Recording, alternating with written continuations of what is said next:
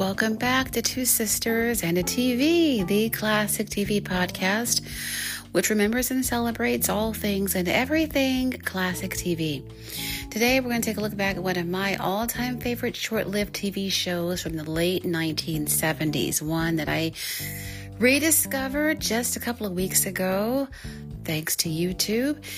That TV show is called Detective School. Now, I'm sure a lot of you have never heard of it, don't remember it. That's because it's only on for 13 weeks. Made its debut on July the 31st, 1979 on ABC. It was a part of that Tuesday night lineup. It was a summer replacement TV series like What's Happening had been 3 years earlier. And anything that was on Tuesday nights on ABC in the late 70s and early 80s definitely hit a golden spot. I mean, that was prime time in those days. If you were on a Tuesday night on ABC, you were guaranteed success. This happened also with Angie and the Ropers. They both were also on Tuesday nights, and they too had big ratings. They're both in the top 10. We definitely will have to do episodes on both Angie and the Ropers at another time. I watched both of those as well. But Detective School definitely was garnering successful ratings in the beginning when it was on Tuesday nights. The problem was that fall, because of the good ratings that the show had been receiving, they moved it over to Saturday nights at 8:30, 7:30 Central, right after the Ropers. And that was the problem. That's when the problems came into being. But Detective School was on, as I said, 8:30 Eastern, 7:30 Central Time. Basically, the show was about an assortment of students who went to night school to learn basic detective skills, but they ended up getting involved in real criminal cases by accident. They're always getting in trouble, and they're always getting their inept private teacher, into trouble along with them. The show was written, produced, and directed by Jeff Harris and Bernie Kukoff, who were also the creators of Different Strokes. Now, the show included the following characters. James Gregory portrayed Nick Hannigan. He was the inept PI who also teaches the class. He's best known probably for being on Barney Miller. He was Inspector. I didn't watch Barney Miller a whole lot. I think his last name was Inspector Luger, I think that was it, but he was the inspector on Barney Miller. And so he, of course, portrayed Nick Hannigan. Nick, very full of wisecracks and kind of at times a little bit irritated with his students, but he really liked them just the same. Didn't like them always getting into mishaps and getting into trouble and getting him mixed up in it, but he liked his students just the same, like I said. Then you had Douglas Foley, who portrayed Robert Redford. I completely forgot all about this. He was an elderly student, and he just happened to have the same name as the actor. So there were lots of Robert Redford jokes aimed at him because, of course, in the 70s, Robert Redford, one of the big heartthrobs of the day, and of course, we could definitely understand why. Very good-looking guy. He doesn't look too bad now in his 80s. So, there were lots of cracks in regard to the fact that he just happened to be named Robert Redford. Now, Randolph Mantooth, who had been on Emergency for 5 years, portrayed salesman Eddie Dawkins. Now, he was one of my favorites. Eddie was kind of like the leader in a way, always making wisecracks, and he was always, he was just my favorite, just the way he carried himself. Definitely my favorite on the show. And then you had the really pretty Maggie Ferguson, portrayed by Melinda Knott. She was a lingerie model. Now, here's the thing that I completely forgot about. Melinda Knott, or Maggie, was not on the show in the very beginning. Instead, you had Teresa, who was on the show. Teresa Cleary. I don't remember Teresa. Teresa was portrayed by Joanne Harris.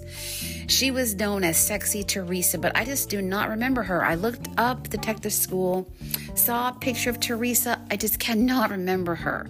The one that I remember, the sexy one on the show that I remember, was Maggie. Maggie, too, one of my favorites. Would not have been surprised to see Eddie and Maggie, had the show lasted longer, would not have been surprised at all to see the two of them hook up.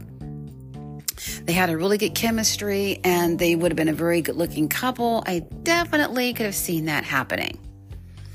And then you had LaWanda Page. Yes, Aunt Esther from Sanford & Son. She portrayed Charlene Jenkins. Charlene was a housewife. She was very loud, very outspoken. She had a henpecked husband, and, she always had lots of jokes. She was, really funny. Another one of my favorites on Detective School. She always had something funny to say.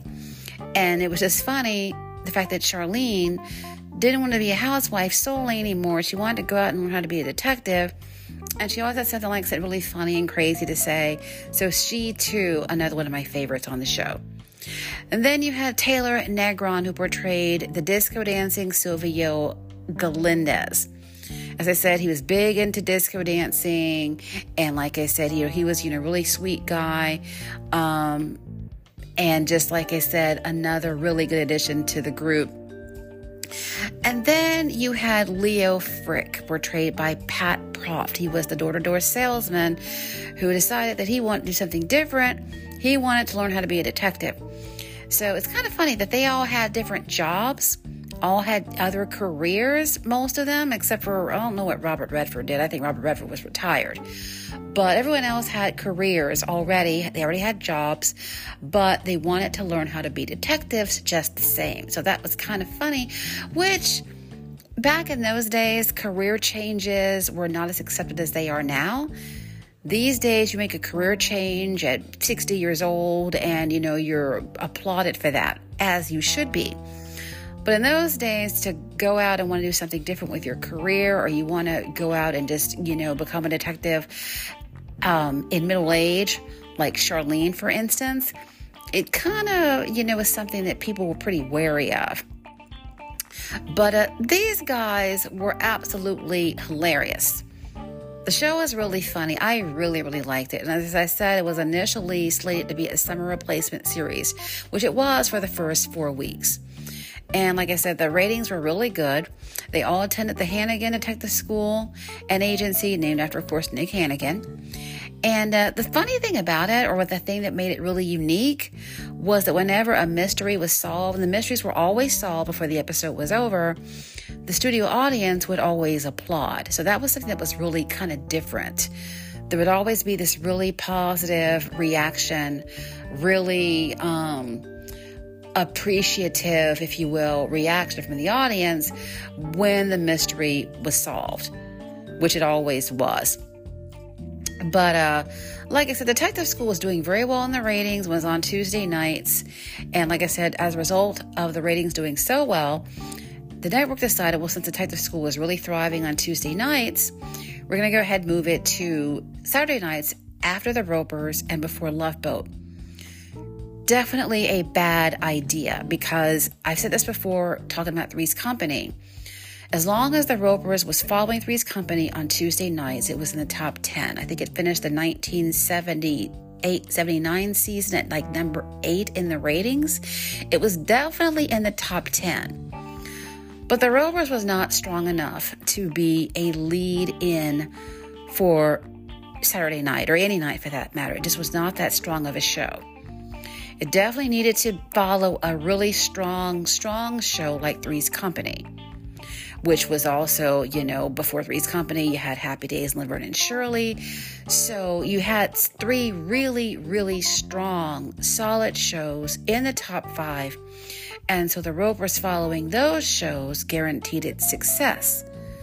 But it was just not a good idea to place it on any night of the week on the schedule with it being the lead-in show. Lead-in shows have to be strong. And I think that's still the case when it comes to primetime TV. I don't watch a lot of it these days, but from what I have heard that's on the air, the lead-in shows are still really strong. Like I watch The Neighborhood over on CBS. That show, very strong, very solid lead-in on Monday nights. A great lead-in show for that night.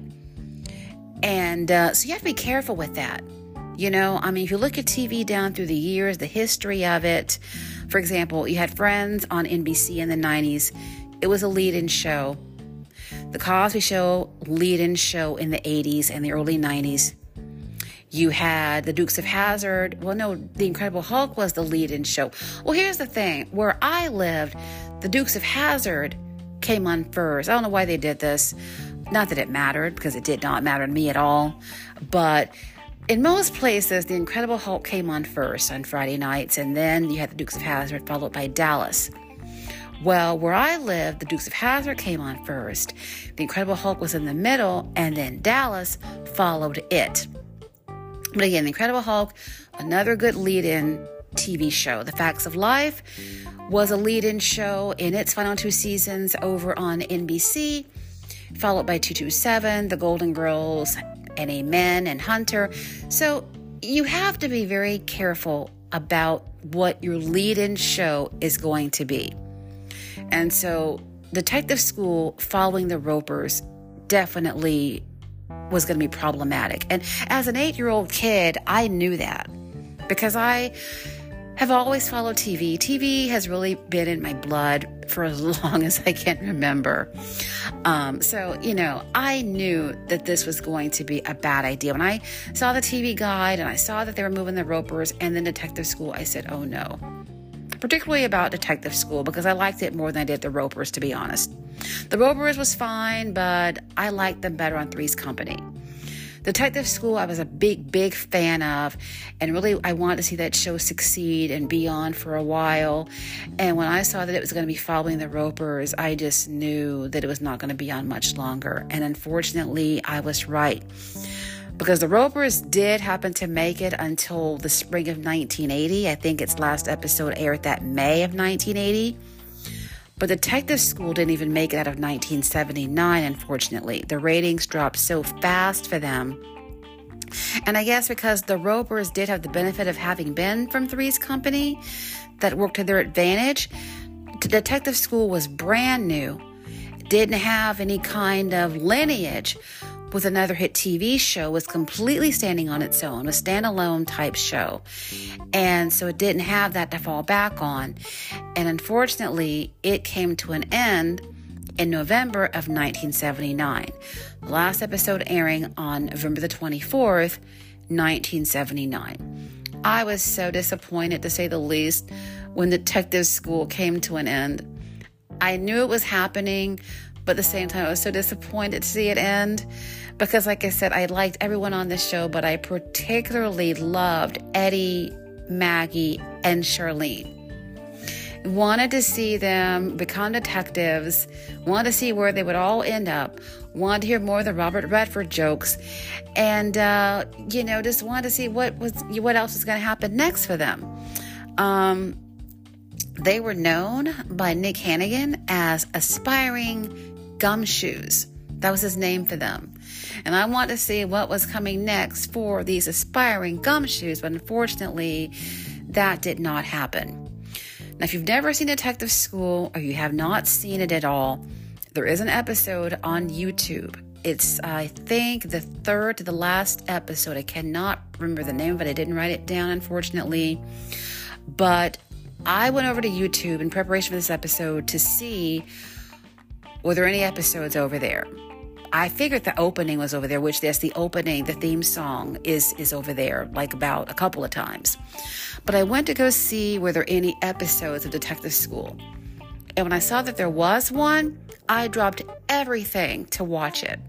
I stopped everything I was doing to watch that episode because I had not seen Detective School since 1979. And it was a lot of fun to see those crazy characters again after all of these years. And by the way, it seemed like Robert Redford and Charlene were always going back and forth. They always had some, not a hostile banter between them, but they always kind of nitpicked one another and kind of, put each other down in an affectionate way. Kind of that Aunt Esther Fred type of banter on Sanford. I think that's why they probably created it that way. Because LaWanda Page always was known for being Aunt Esther. No matter what she did in regard to her career, she was forever known as being Aunt Esther. That was a very unforgettable role that she played. And I think that's why they wrote it the way where they had she going and having that same type of banter with Robert Redford for it to be reminiscent of Fred and Aunt Esther.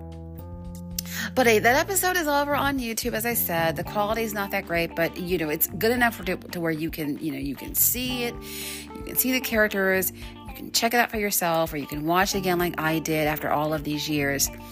But just had to do an episode about my beloved detective school. There were so many short-lived TV shows from the 70s and the 80s that I particularly have enjoyed watching. We've done several episodes about them on this podcast, and there are others to come. And it's just amazing to me that I have always liked so many short-lived TV shows more than those that were on for years and years and years. Just another one of the things about me that makes me a little bit different from everybody else. But yes, go and check out that episode if you like over on YouTube, and so you can see what you think for yourself.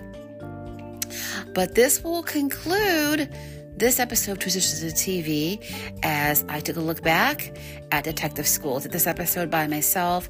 My sister has been pretty busy, so I went ahead and got this one together on my own. And actually, I need to introduce the show to her, send her the episode. I have a feeling that she definitely will get a kick out of seeing LaWanda Page. That's for sure. So I think that she would like this show, though. I have a feeling that she would like it. So I'll have to send the episode over to her so she can watch it for herself. But I got this episode together on my own pretty quickly. I did a lot of digging around for information about it, on YouTube. People over there were commenting they'd forgotten about the show, but they remembered watching it. Some people had never seen it before. And of course, I went and, went over to Wikipedia, went to the Internet Movie Database, and went to Google and, did some digging. Not a whole lot out there about it, but enough to help me to get this episode together, thankfully.